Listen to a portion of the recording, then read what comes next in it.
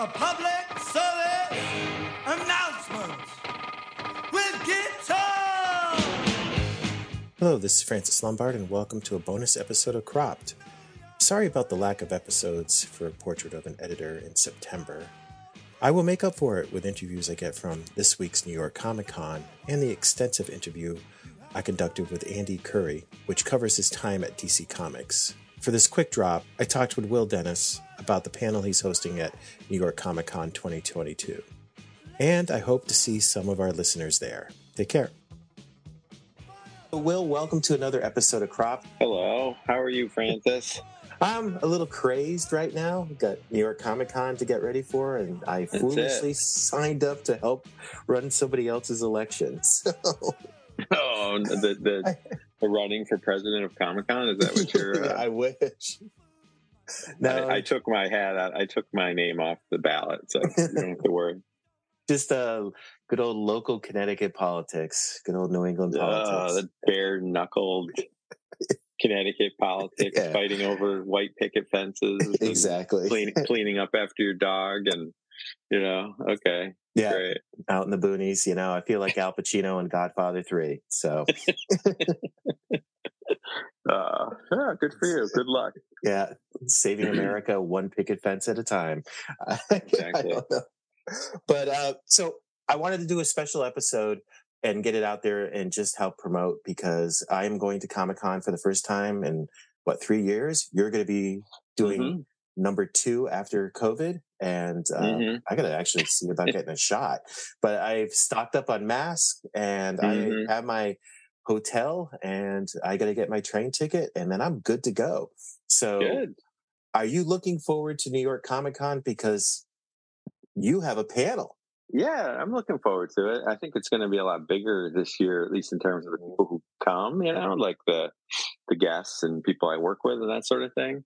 So my dance card is already kind of full, which I'm a little bit annoyed / excited about. So starting like Wednesday and I already go through Sunday in terms of like dinners and meetings and all that kind of stuff. So It's like a full week, feels like a full week anyway. So yeah, I'm excited though. Going back and forth on Twitter with Joe Illich, and it sounds like it's going to be bigger than last year. So, and just other things of like nailing people down. It's going to be free form for me. Like last year, people couldn't get, like Eduardo Risso's coming, like his family, and people who couldn't get visas last year, or countries that they weren't letting in from, and all the rest. So like they've lifted almost all those restrictions, I think. So there's just a lot of the Italians are coming, a lot of the Brits are coming. So it's definitely going to be like a full house for sure all week, it sounds like. Oh, well, hopefully we'll be able to grab a beer sometime. Yeah, maybe of course. 9:00 in the morning. Name the spot. Name the spot. I wanted to talk to you about your panel. Is this the only panel you're doing, or? No, I'm doing some panels with Comixology. I'm doing one on, I think it's called like the art of the pitch or how to pitch comics or something. With Bryce Gold, who's like the new guy running Comixology's original. Like we did it at San Diego, and it went really well. It was just about like what you look for and what you've seen and what people can lessons people can glean about what makes a good pitch and what not to include, that kind of stuff. And then I'm doing one because we're releasing this Book of Evil #1. This is the new Scott Snyder Jock Comixology Originals offering. That it's actually like essentially it's like a book. It's not like a comic. It's like a like a horror thing with spot illustrations. It's the first issue. It's like, I think it's close to 40 pages. I don't know. I just sent it out like a week ago, and so they're there to do that. So we're doing a panel on that, and I think also talking about the other Best Jacket books and that kind of stuff. So I'm doing those two plus the one that my own panel here, or our own panel that's on Friday night. So, and this is going to be Bryce's first New York Comic Con, because when we talked about San Diego, he just took over Comixology a week later. Taken over, like literally. And I could relate to that because I had just taken over as like a full editor at Vertigo in 2001. For the first time, they sent me to San Diego Comic Con, and they literally were like, gave me the job, and like a week later they're like, pack your stuff, you're going to San Diego. And I was like, I've never even been to a comic book convention. Like, what do we do with this?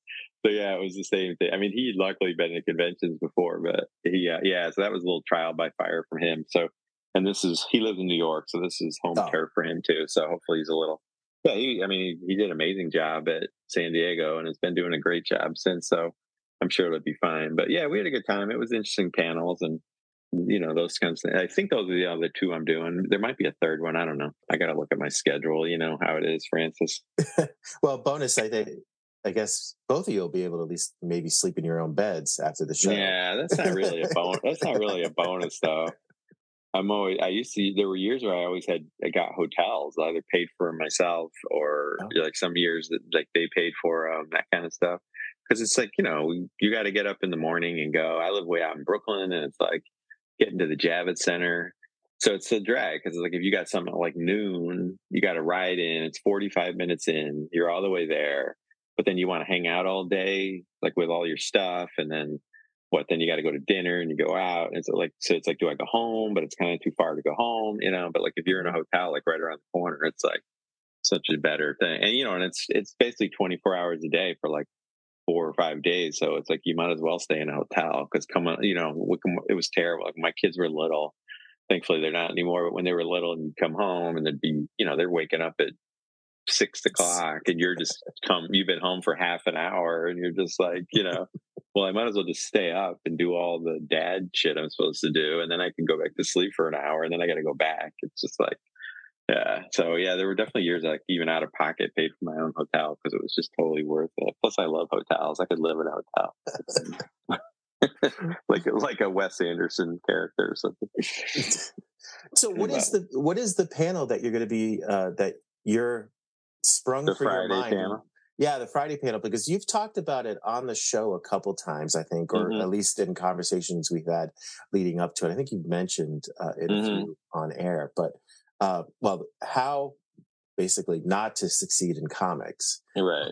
Yeah, without really trying. The name of it. Right, that's the name of it. And I finally got and I'd been pitching it for a while to Reed Pop, who does all the show, a lot of these shows except for San Diego mostly, and it never got approved. And then I finally got it approved for Seattle. So, which was, I don't know, a month or so ago, maybe a little longer. And I didn't really want to go to Seattle because it was kind of a pain, but I also was like, well, they finally approved my panel.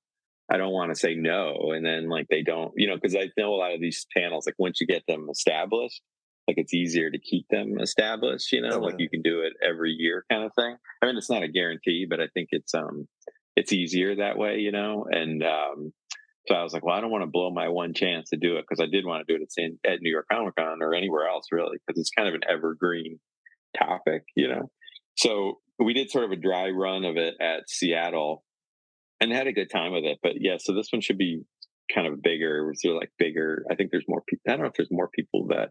At the moment, it's like me, Cliff Chang, Scott Snyder, Azzarello, Stephanie Phillips, Pornsak. I think that's it. Maybe, I don't know. I can't remember exactly. At least people have said they'll do it. Some people, usually people will have to drop out or don't show up, or that is the list I have in front of me. Yeah, so that's the people that have for sure confirmed. I think Jock might have confirmed at one point, but I don't know. I'm not going to hold him to it if he wants to be off at the pub getting a cheeky pint or something, because it's a weird time. It's like Friday at like 6:30 to 7:30, which we did similar at Seattle. And I was like, oh, no one's going to come to this. But we had like a full house. We had like a lot of people at it. I was shocked. I guess, I don't know. People want to hear about failure and, whatnot, mistakes and things like that. So, yeah, it's what I have in front of me. The start time 6:30 to 7:30. Yeah. You got to work for an hour. And I know it.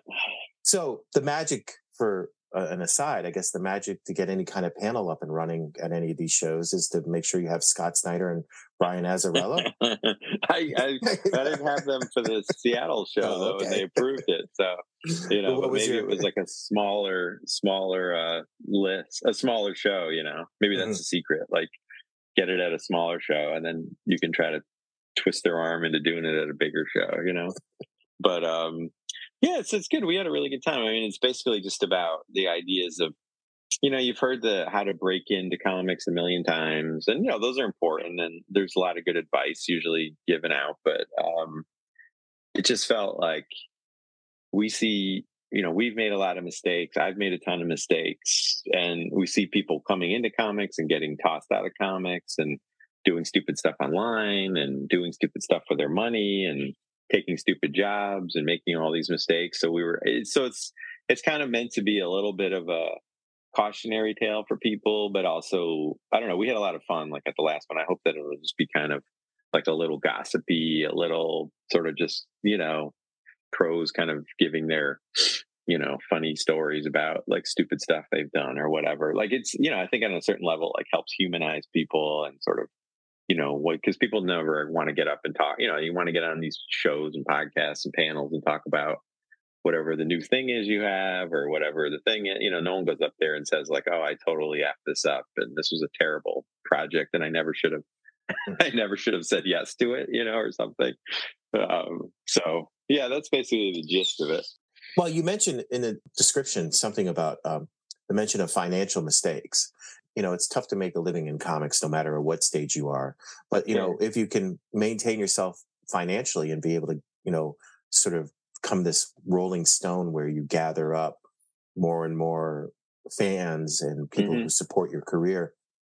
That's one, thing that sort of struck me of like how to survive at the beginning financially and being able to not be distracted by, I got to have my day job, which for me personally, a day job plus being creative, sometimes they just do not mesh and you lose time and creativity suffers. So, I mean, you guys, it's actually is serious. It's not just about how many times you fell down during a bar con, basically. No, I don't. Yeah, I would rather it's not that per se, because that would get boring, and there'd be too many stories to tell probably.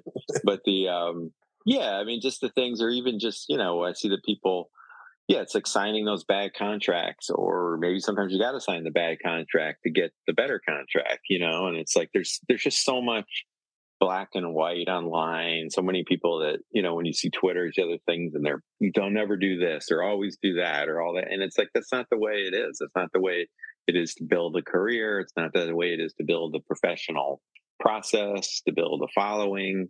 I mean, it's even down to things like, I have all these, we've talked about it before. I mean, this sort of circuit of conventions that these people go on, right? And it's like, that's all they do. And that's all they're known for now. And you make good money, but it's all money that's like cash on the barrelhead money. It's not money it's like Boomtown money. It's not like, maybe you should be staying home those weekends and working on the book that's going to come out and be in print for 20 years, making you money when your hand is so shaky that you can't draw anymore, but you're still making money years from now, possibly, if you hit on the right thing, right? As opposed to, oh, great, I'm going to go set up my table at another show and another thing and make myself completely available again and sell my comics for $1 more than I would sell on the stand, and it's like, I understand hopefully people talking about how do they balance those things and that sort of stuff. And then, I mean, it's even the stuff about how to manage your social media things and the times we see people just torpedo themselves on